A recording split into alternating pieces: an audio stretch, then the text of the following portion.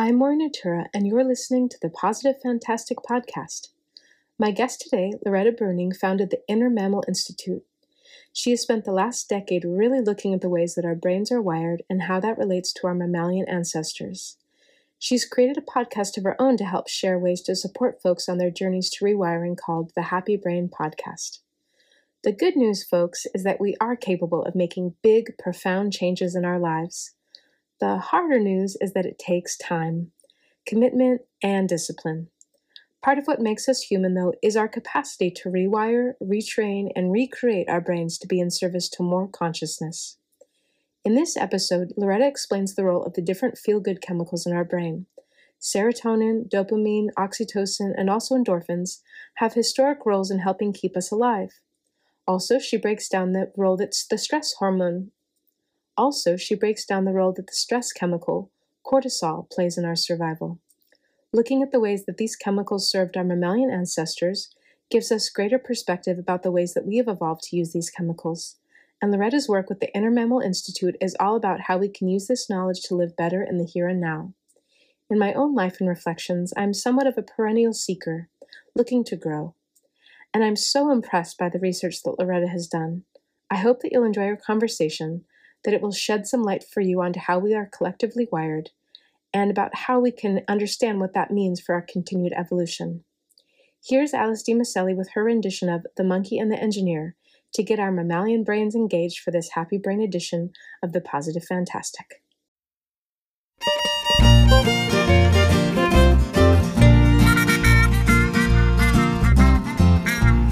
Once upon a time there was an engineer, drove a locomotive both far and near, accompanied by a monkey who would sit on a stool, watching everything the engineer would do. One day the engineer wanted a bite to eat. He left the monkey sitting on the driver's seat. Monkey pulled the throttle, locomotive jumped the gun and did 90 miles an hour down the main line run. Big locomotive, right on time. Big locomotive coming down the line. Big locomotive number 99, and left the engineer with a worry in mind. The engineer called up the dispatcher on a phone to tell him all about his locomotive was gone. Get on the wire, switch operator to right, 'cause the monkey's got the main line sewed up tight. Switch operator got the message in time, said there's a northbound limit on the same main line. Open up the switch, I'm gonna let him through the hole, 'cause the monkey's got the locomotive under control. Big locomotive, right on time. Big locomotive coming down the line. Big locomotive number 99, and left the engineer with a worry in mind.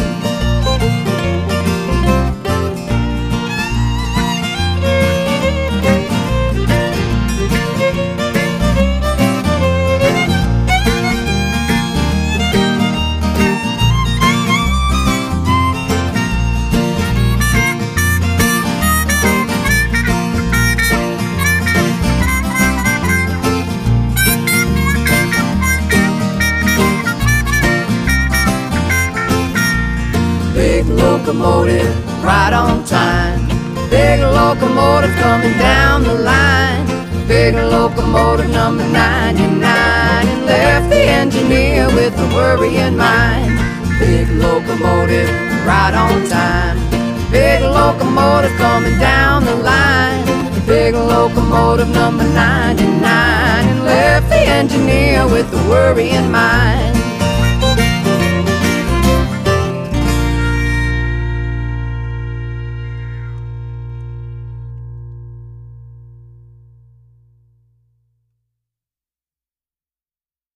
Today I'm hanging out with Loretta Breuning in Oakland, California, and we're going to be talking about her foundation, the Inner Mammal Institute.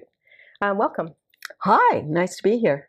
Yeah, so this is our first day meeting in person, but we've been going back and forth through email for the last couple of weeks about a question you had regarding this viability of goats who are domesticated getting into the wild. And I'm a resident goat person in my reality. And so people direct a lot of goat questions to me. And so I wrote you a small thesis of an answer by email. And in short, it depends on how well trained those goats have been to forage for themselves, if there's really large predators in the area, things like that. But you actually have created a whole life for the last decade about studying mammals and the various brain chemicals that we share in common with our mammalian ancestors, and the ways that we're able to, as humans, control them in different ways for our own benefit. So I'm really excited to talk to you. Thank you. Well, I'm excited to talk to an animal person.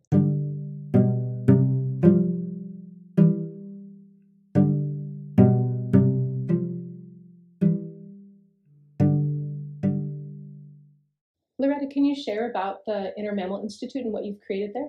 Sure, thanks. Well, I've studied psychology my whole life, and like everyone, we're trying to understand our emotional ups and downs and how to have more ups. And I took early retirement from a long career as a college professor, and I was having more time to study this and was very shocked when I learned that the chemicals that make us feel good are the same in animals. And in animals, they turn on for reasons that are sort of obvious in terms of the animal's own survival actions. And animals don't have like the self-restraint to like hold back and veto their own impulses. Right. They also don't have a verbal brain to do splaining of their impulses, you know? Mm-hmm. So they're a great way for us to learn about our impulses, even though it doesn't necessarily lead to the conclusion that people want to hear. So I just keep studying animals in whatever opportunity I have. And then I also keep finding new ways to communicate this to people in all different forms of resources. Awesome. And some of the things that you really are looking at are the happy chemicals. So like oxytocin, dopamine, our endorphins, serotonin, and then also our less happy chemicals, cortisol, and the ways that those different chemicals create different opportunities for us to create new neural pathways, right? So we, as humans, have this opportunity to observe our behavior and have a reflection. Like you said, we're not the goat who's in the wild, who's making choices about survival. We have some comfort and some security and some opportunity for more reflection on our choices. Yeah, so here's the big complication. We're always asking ourselves, how much is learned and how much is innate? And that was behind the question I brought to you, because when you study like animals that are usually domesticated, Mm-hmm. and then if you have a wild version of that animal, so domesticated goats versus wild goats, domesticated pigs versus feral pigs. Right. So that's like an interesting opportunity Mm-hmm. to look at, what is learned and what is innate. Mm-hmm. So that was at the core of my questions. And so we ask ourselves often, like, why do I do these things that I don't necessarily want to do? Many people Mm-hmm. find themselves repeating unwanted behavior, and yet then they still find themselves not being happy all the time, which is like the modern idea that you should be happy all the time. So the more I looked into this, the more I discovered between these extremes of nature and nurture is the reality that we're wired from early experience. So we're born with billions of neurons, but no connections between them. That's why a baby can't make sense of the world, because it can't relate anything to its own past experience. And we accumulate experience each time something feels good or bad. Each time something triggers one of your happy chemicals or your unhappy chemicals, which is very primal, like just getting fed and getting warm. Mm-hmm. So neurons connect, and that turns the chemical on faster the next time. So every one of us is facing our adult life with a neural network built from our early experience. When you know that, then like everything makes sense. It's like, oh, so that's why I do this, and that's why this person does that, and that's why I feel good about X and bad about Y, but you may feel the opposite. Right, because we all come from different places. There's some usual things like we all have a propensity for sweet because breast milk is sweet.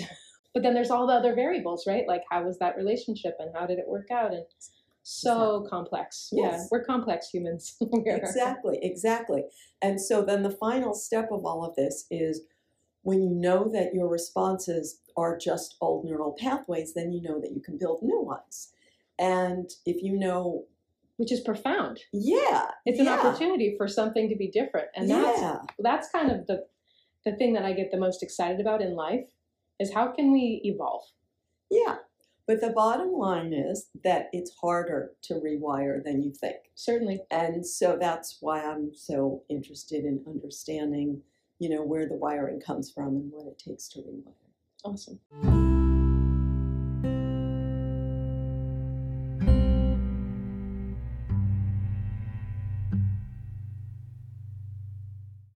Part of what drew me to you and wanting to do a podcast here on the Positive Fantastic was the footer to the email that had been forwarded to me about the goat question had something at the bottom called a dopamine crawl. And I thought, how cool is this person?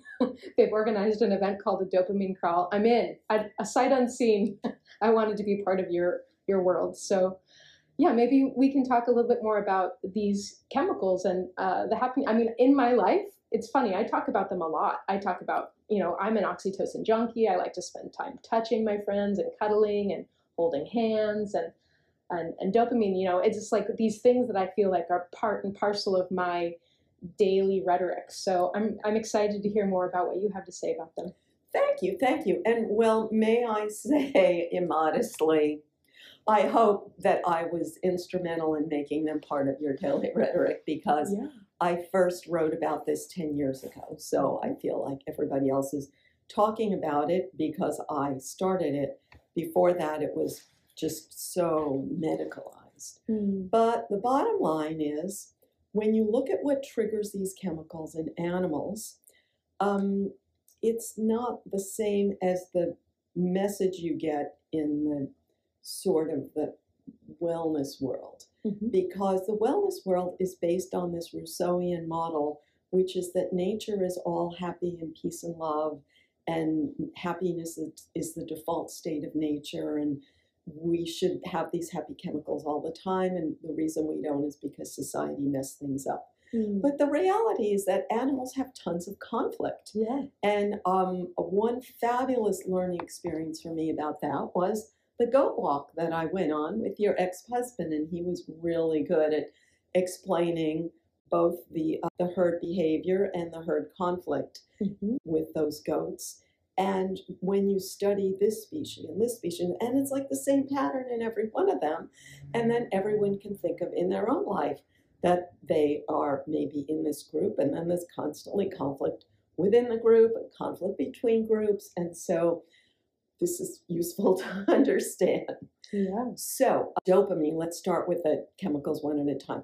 So dopamine is the excitement that you feel when you anticipate a reward.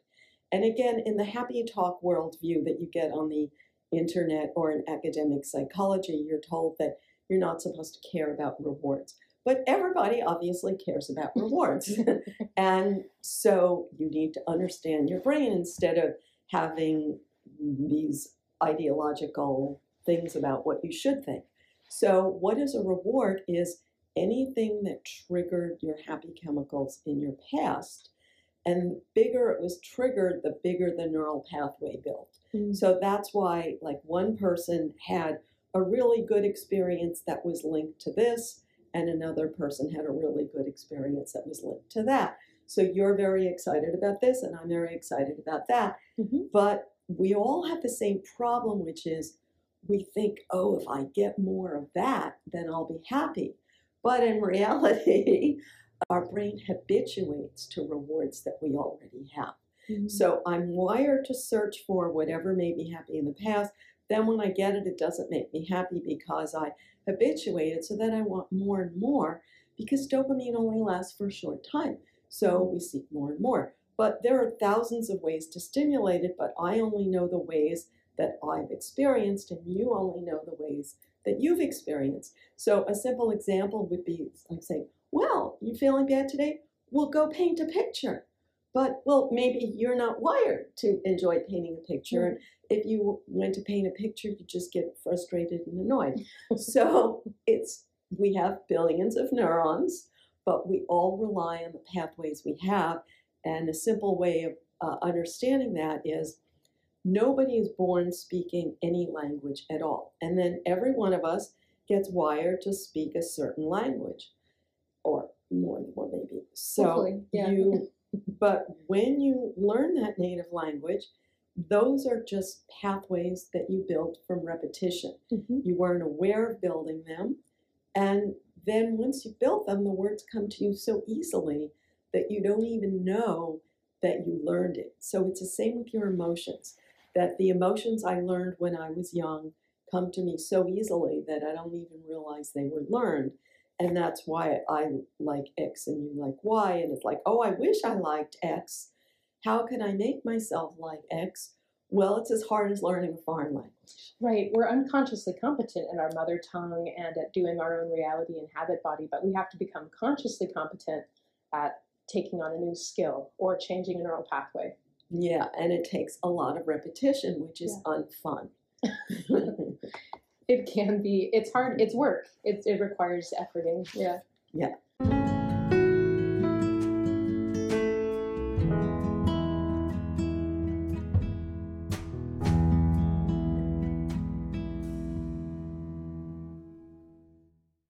So let's talk about the other chemicals. So oxytocin. So you've probably heard the concept that oxytocin is the love chemical or the bonding hormone, people say. And a lot of people have heard about its role in maternal labor and lactation. And I'll just give you this mind-blowing animal example that I learned. In reptiles, they have oxytocin when they are pushing out an egg. That muscle that pushes out the egg is triggered by oxytocin, which is just like human babies. That's when we release oxytocin, when we give birth. But then reptiles have it during sex, and that lasts for 10 seconds. And the rest of a reptile's life is like, if you get near me, I'll eat you. Right, yeah. So gives the simplest example of oxytocin's job is like just that I could tolerate being around you, you in general. And so we hear about animals being in herds, but really if you stick with the herd all the time, then you have to eat grass that has been peed on, which animals don't want, and they really know the difference. Yes. So they prefer to space out. And then there's less getting horns in your face when you're going for food. Breathing room, yeah. Exactly. But if you get too distanced from the herd, then you're instantly picked off by predators. Right. So an animal is constantly making that trade-off of how much do I want to space out and how much do I want to cluster? And this is exactly the decision that we're all making every day. So for the next 5 minutes of my life, do I want to spend it doing more of my own thing or doing more of approaching others? And then the next 5 minutes. So that's basically what we're always deciding. And oxytocin is the good feeling that rewards you when you have this effective social bond. But it's not designed to just flow all the time for no reason, because if it did, then you would buy used cars from strangers, and you're not meant to trust everybody all the time. Unfortunately, yeah. Yeah, it's just not meant to work that way. Yeah. So it is literally the feeling of, I can lower my guard. It's safe to lower my guard. And you only want to do that when it's safe to lower your guard. So how do you know when it's safe? And the answer is with oxytocin pathways built from your own past experience. And so my past experience might be a good guide in some ways, but no one's past experience is ever a perfect guide, because your past experience was a childhood, and that cannot predict the adult world. So that's one whole complication. Then another whole complication is, so in the human world, we have unrealistic expectations. Like if in the animal world, you have social alliances where I protect you and you protect me. Now, when you're a child, you don't have to really earn the protection of your parents, because you are, just by your existence, you're protecting the survival of their genes. And when they invest in you, they're investing in the survival of their genes. That's not conscious intent, but in every evolutionary psychology course introduction, you learn this. Okay. So, in the state of nature, your parents die when you're young. And in order to survive, you have to form new attachments. Mm-hmm. And so you have to make wise judgments about those attachments, but also you have to face the fact that not everybody will attach to you. Because, so a great way I learned about this is nature videos. And they show like the little monkey leaving home, and he tries to get adopted in a new group, and they don't want him. So he has to check on it, and he tries another group. And David Attenborough's early series was just great explanations of this. Mm-hmm. So you could see how every human is like, will you let me be in your group? Will you let me be in your group? And the way monkeys do it is they groom the fur of the other monkey. Right. Yeah. And when you groom their fur, you want them to groom your fur in exchange. But they don't all the time. And this is, in human life, why people often get upset, and I call unrealistic expectations. You think, well, I groomed your fur and you didn't groom my fur. But in fact, we're not very objective judges of how much did I really groom your fur and how much did you really groom my fur. So this is what a lot of my work is about. Fascinating. Just as a segue for a minute, would you speak into the bonobos? Because that's something that I was an anthropologist in college, and I know we talked a lot about them and kind of the opinion of, are we closer to, chimpanzees that were in the Jane Goodall world, who were kind of conditioned by being fed bananas, and so they were creating a situation that they were observing them that was not as natural, and then we drew a lot of conclusions. And then there's also the bonobos, who, for people that aren't familiar, they're also kind of our close mammalian kin, and they resolve conflicts a lot of the time through Genital oxytocin. rubbing. Yeah. So they, but for like a few seconds, right? But it's like, we moved, let's have sex. Let's, there's a food shortage, let's have sex. Yes, exactly. The weather's weird, let's have sex. To ease tension. What is weird? Oh, the weather's weird. The weather's weird. Yes. So anything. Yes, whenever there's stress. Yes. Yes. But a big example that I think of it is if you and I are in a branch and I want to move past you on this branch to get to some fruit, and you may not want to move aside and let me past, and I really want that fruit. So I will rub your genitals to ease lubricate the situation. Yes. I couldn't have put it better. Yeah. So that's what bonobos are known for. Mm-hmm. Yeah, indeed. However, again, people are looking to idealize animals in a way that overlooks the whole story. So one way I explain it is, if I have to rub your genitals in order for you to not bite me, I don't call that peace and love, Certainly, yeah.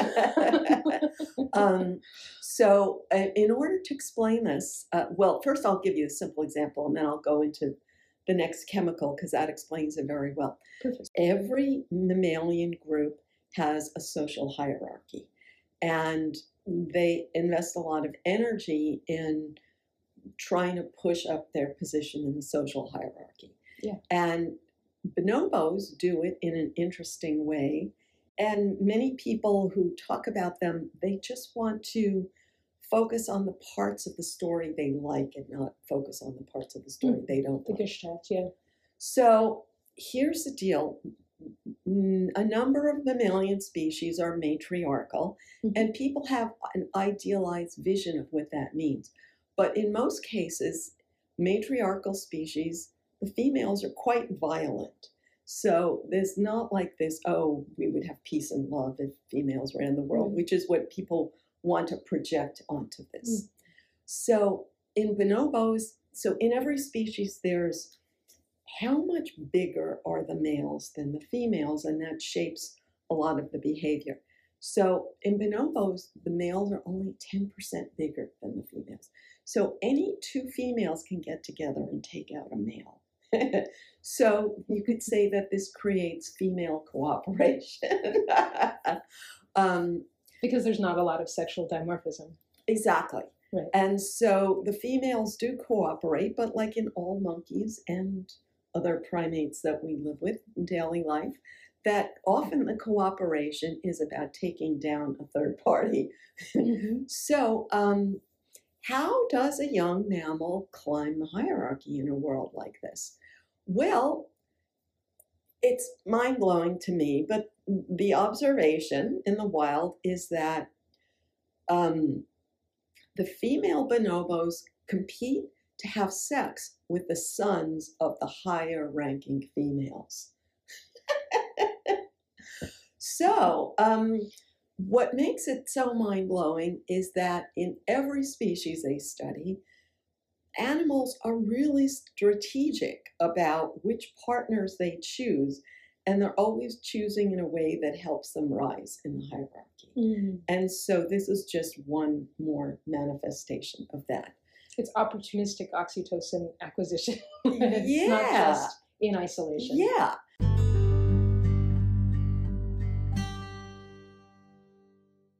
So serotonin really explains a lot of this hierarchical competitive behavior, which is not at all what people hear about serotonin in the context of antidepressants, which is where we really hear about it. And I should mention that dopamine is the same chemical as cocaine. Serotonin is the same basically as antidepressant. Endorphin, we'll get to, is basically an opioid. And oxytocin is, you could say, sex and ecstasy, I guess. Mm-hmm. So animals form social hierarchies to protect themselves from getting bitten by stronger individuals. Mm-hmm. So if I see a piece of food and I go for it, but you're near me and you're stronger and you think, well, that's my food, and you bite me, so I really don't want to get bitten because I could get a permanent injury and die. So when I'm young, I'm always getting bitten by these stronger individuals, and a bite, it triggers cortisol, which creates a pain pathway. So the next time I see an individual who's stronger than me, I pull back. Like, whoa, I'm going to stay away from them. But then I'll starve to death if I never assert myself for a piece of food. So I have to find an opportunity where I'm in the position of strength. So the mammal brain is constantly comparing itself to others and noticing, am I in the position of strength or a position of weakness? And if I'm in the position of weakness, cortisol is released. And if I'm in the position of strength, serotonin is released. So serotonin is the good feeling, you could say, confidence or pride, or like, I got it going on, is what we like to think. But I'm strong enough to assert myself in this moment. And it feels good and it feels relaxing because I know that I'm going to get the banana, so I'm not going to starve. Right. So because it feels good, we'd like to have it all the time, but it's not meant to be on all the time. If it were, then little monkeys would go around acting like jerks and get bitten, and then they'd get paralyzed. That'd be the end of that, yeah. Yeah.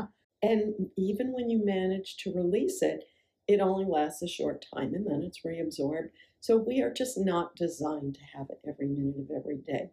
But somehow it has been sold to us that we should have this good feeling every minute of every day.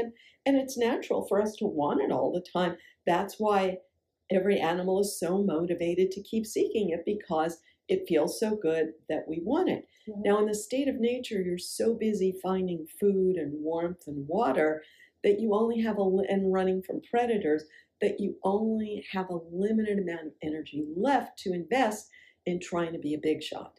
But in the modern world, where those basic needs are met with very little effort, then we tend to have more energy to spend on this. But it's become a kind of taboo, and everybody's like, oh, I don't care about being in the one-up position. You're the one who cares about being in the one-up position. I'm just trying to get what's fair after you took it away from me. which is the mindset that's created by the fact that our human cortex doesn't understand our own inner mammal because it can't process words because it's an animal brain. I didn't go into that part yet. So that's why everybody thinks that everybody else is trying to one-up them and doesn't acknowledge their own one-upping impulses.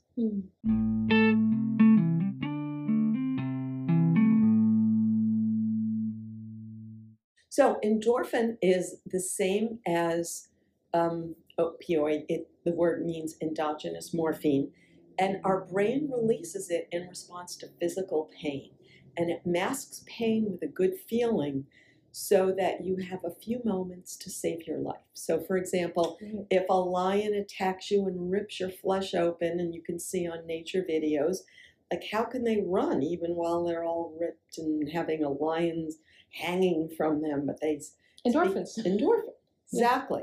And so it creates a good feeling, and we like this feeling all the time, but we are not designed to have that good feeling all the time. It's only We're not supposed to get ripped open by lions regularly. Yeah. It's only triggered by real physical pain, and we're not designed to inflict pain on ourselves to trigger it. And we're not meant to have it all the time. And even when you're injured, it only lasts for a few minutes because we need to be aware of pain in order to protect our injuries.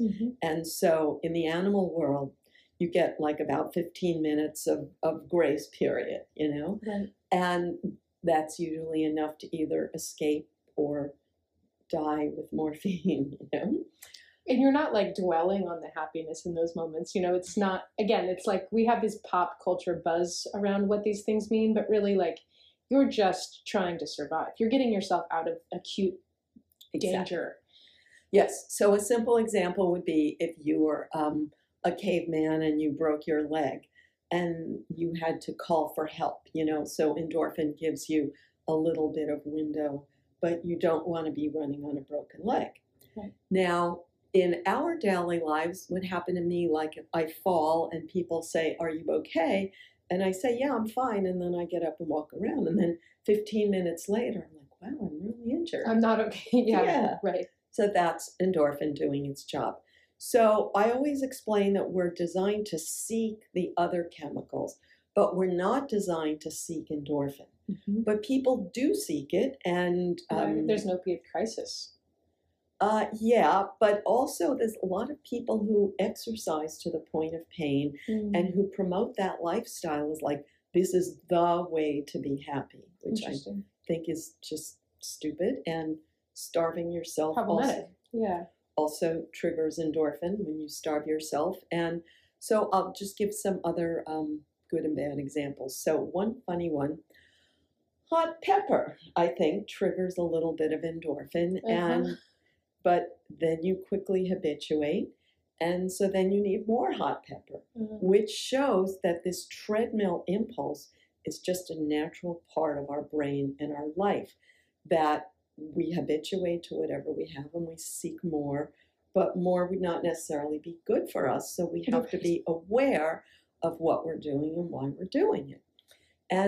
But everybody wants to know like a fast, easy way. Thank you for not rushing me. You know, everybody wants to start like in the next 5 minutes. Give me the simple way to hack all of them. So, but that's not it's a lifetime work, right? Yeah. Rewiring your brain, because it took that first 7 years. We made a bazillion neural connections that are pretty paved highways, is how I like to think about it. And then we're like bushwhacking. It takes time. If you've ever bushwhacked, I have a lot. You're out there with your machete. You're in the jungle. Things grow back fast. And you're like constantly treading that trail and walking it all the time in order to even have it be anything resembling an actual pathway. Thank you. Perfect. Yes, yes. It's possible. It's possible. It's possible.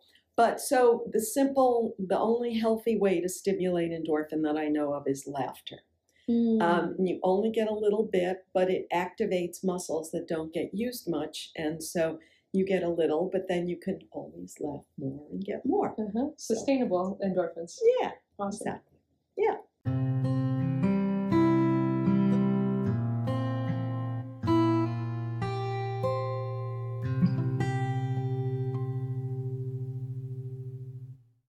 So far, you've been covering the so-called happy chemicals, but there's also cortisol, which has a super important evolutionary role in our mammalian development as well.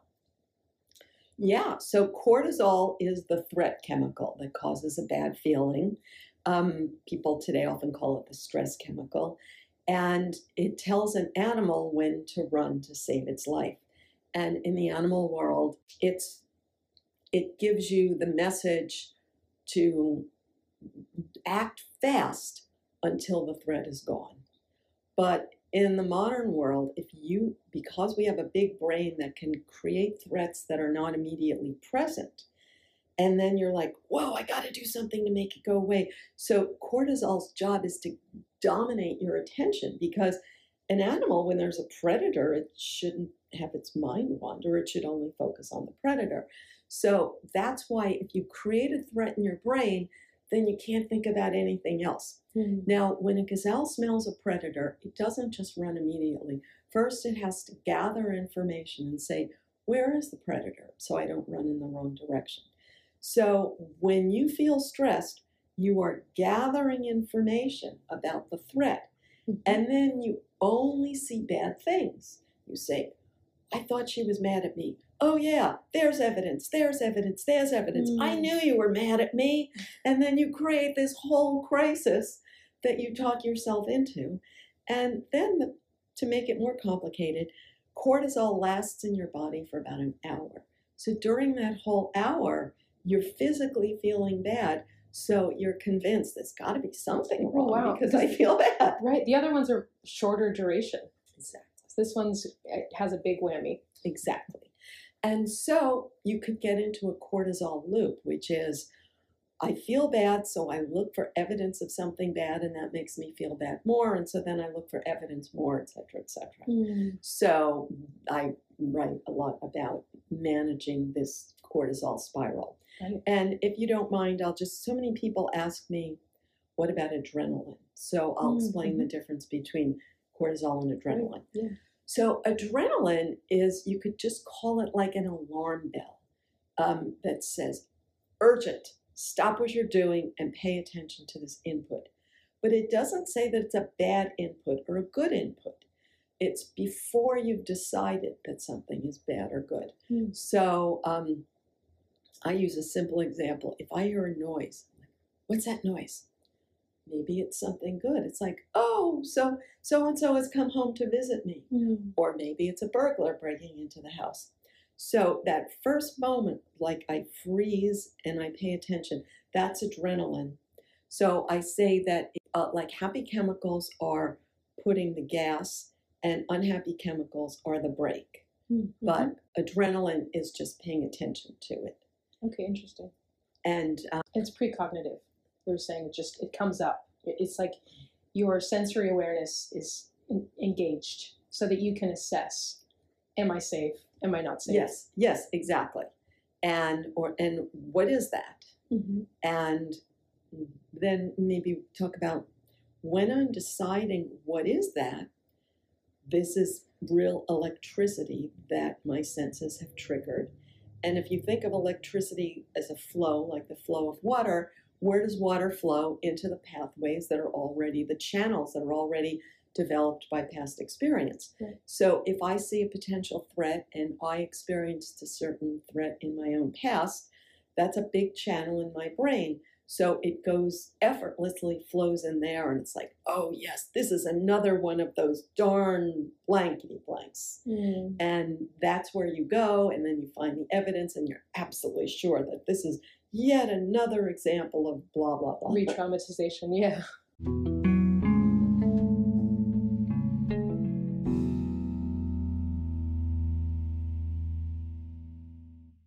So today's PSA is about the Inner Mammal Institute, and you have a vast worth of resources out there. You've been doing this for 10 years. This is 2023 is the 10th year anniversary of the Institute. And in addition to this podcast, you have your own podcast that you actually put out already and work on and update and have lots of cool interviews on. And you also have various video series and lots of books too. So you're quite an accomplished study at what you've been doing. Thank you.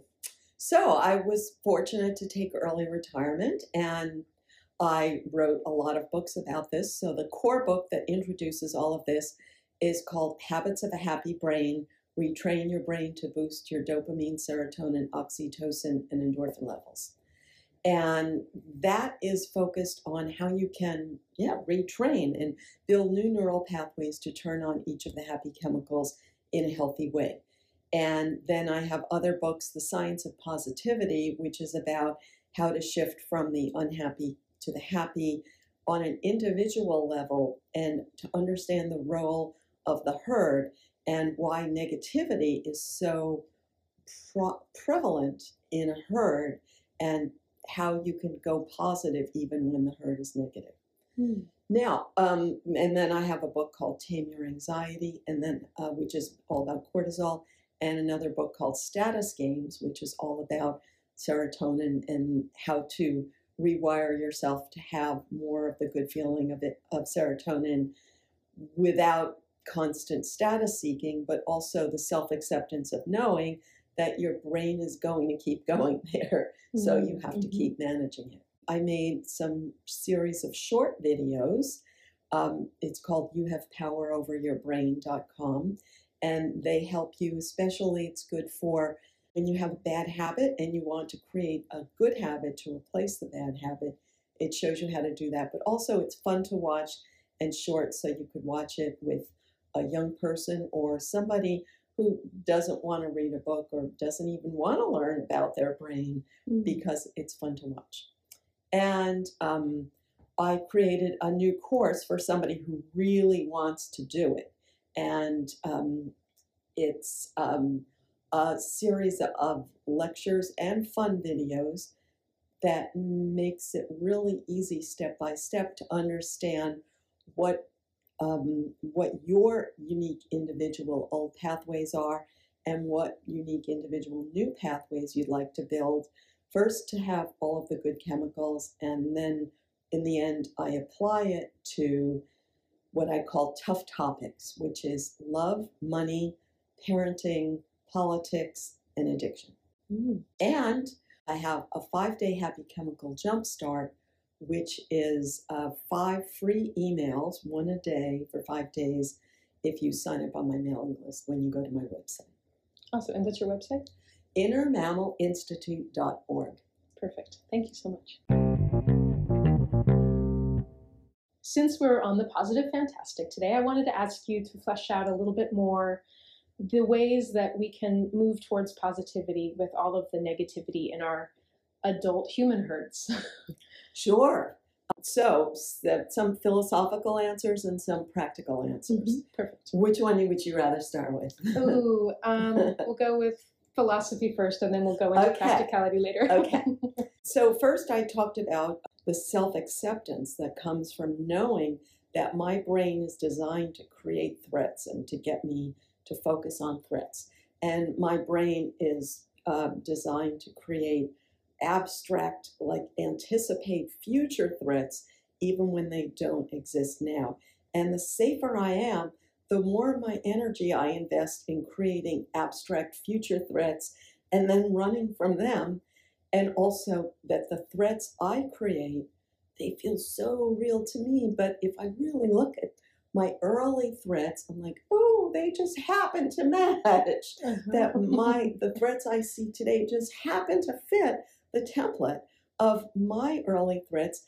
And it's hard to see in yourself because we're so good at finding evidence. And I'm so sure that my fears are valid. But if I go and interview a lot of people and find out what their fears are and then what their early life was like, it's like, oh my God, they're just creating their childhood. And they're just creating their childhood. So I guess I'm just recreating my childhood. So when you know that... It's a common path. Yeah. So when you know that, then it just frees you to say, oh, I don't have to be doing this, but also have the self-acceptance to know, to not hate yourself for having already done that, because it's okay. It's normal. It's just the way things work, because in the past, people died young. So they had babies when they were 16, and they had to keep those babies alive. They didn't have birth control. The babies kept coming. And then by the time they were like 35, then the grandchildren started coming, and then they died.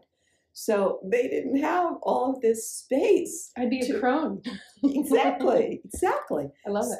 So they didn't have all the space to think, oh, I'm going to start over. Everything I learned is wrong. No, it's like everything you learned, if you ignore it, you're not going to find food for tomorrow.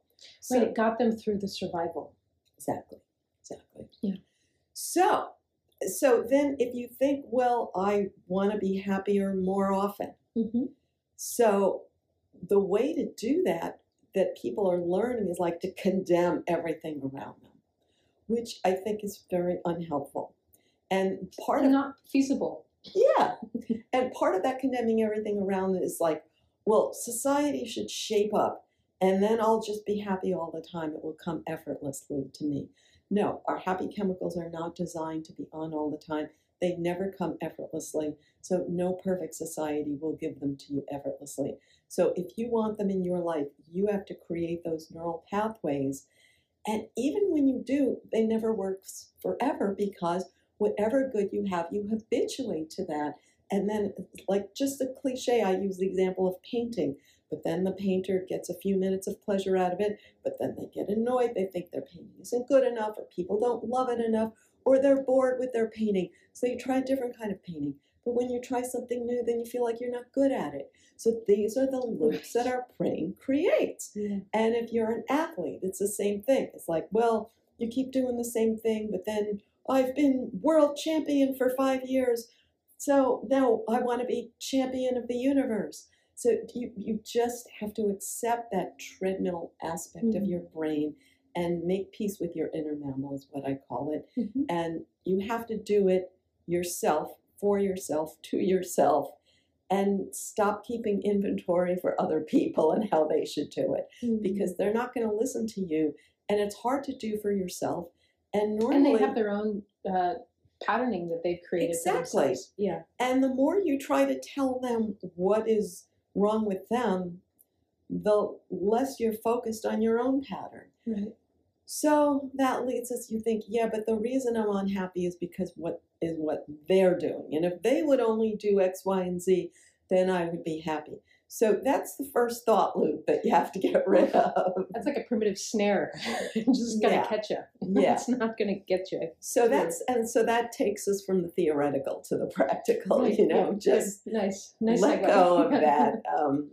And just focus. And a simple way I think about it is, if I imagine that this is my path to happiness, and that person is blocking my path, and I'm screwed, I can't do anything until they stop blocking my path.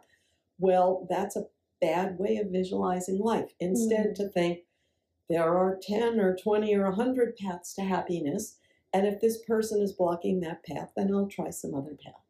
That's all. Infinite, really. Yeah, I mean, exactly. Sky's the limit. Yeah. So don't invest them in your mind with the power to block your path to happiness, but you'll just find some other path.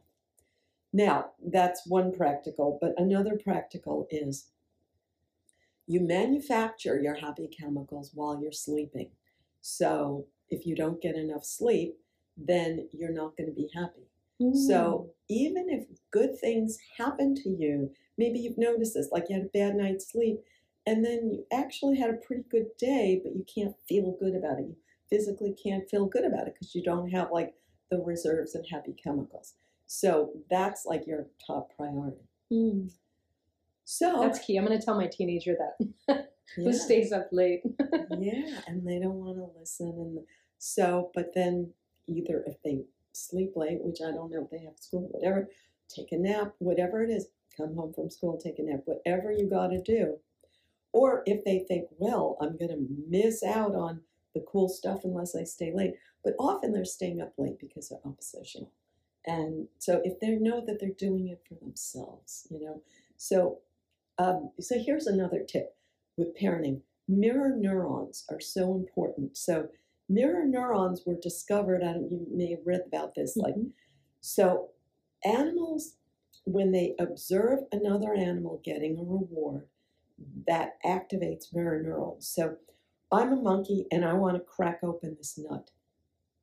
And it's so hard. And I try and try and try and I can't do it. So I watch you do it. And that literally helps my muscles to activate the same gestures that worked for you. So that's how they learn, and that's how we learn. So our kids learn from us, and they learn from what we do. So often, like if you tell your kid to go to bed early, but then you have bad sleep hygiene, they're going to learn from what you do rather than what you say. Right. And often they're going to resist what you say and learn more from what you do.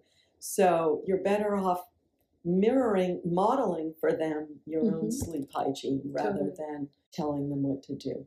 And also they're going to learn modeling, mirroring their friends, because they would rather learn from someone other than you who is higher in their social hierarchy, because their survival depends on getting accepted into a new troop and rising in that hierarchy. So any way you could expose them to someone that has status for them who also has good sleep hygiene, that would be like the ideal, you know. The perfect friend, yeah. Yeah. Not an easy task. Right. Which is, but that's, you know. So, and one more practical thing. So I never listen to the news. The news is designed to get you upset.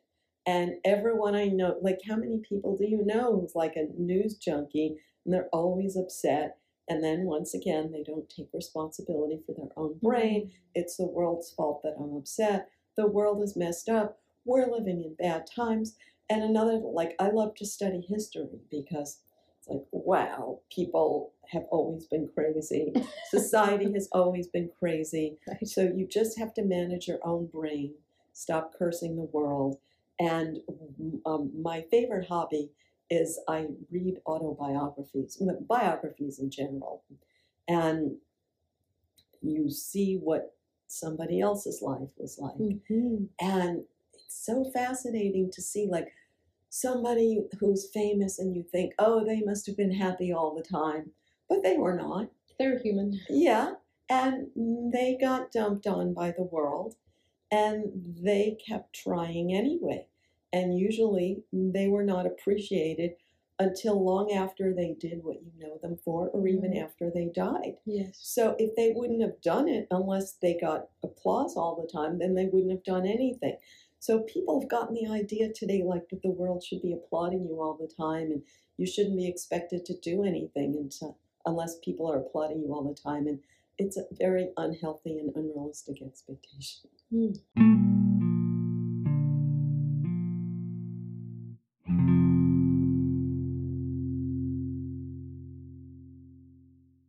Thank you so much, Loretta, for being on the Positive Fantastic and telling us about how we can be more aware of our chemical motivations and also reap the benefits of being conscious humans that can make new neural pathway choices. Thanks so much for having me, and thanks for the great questions.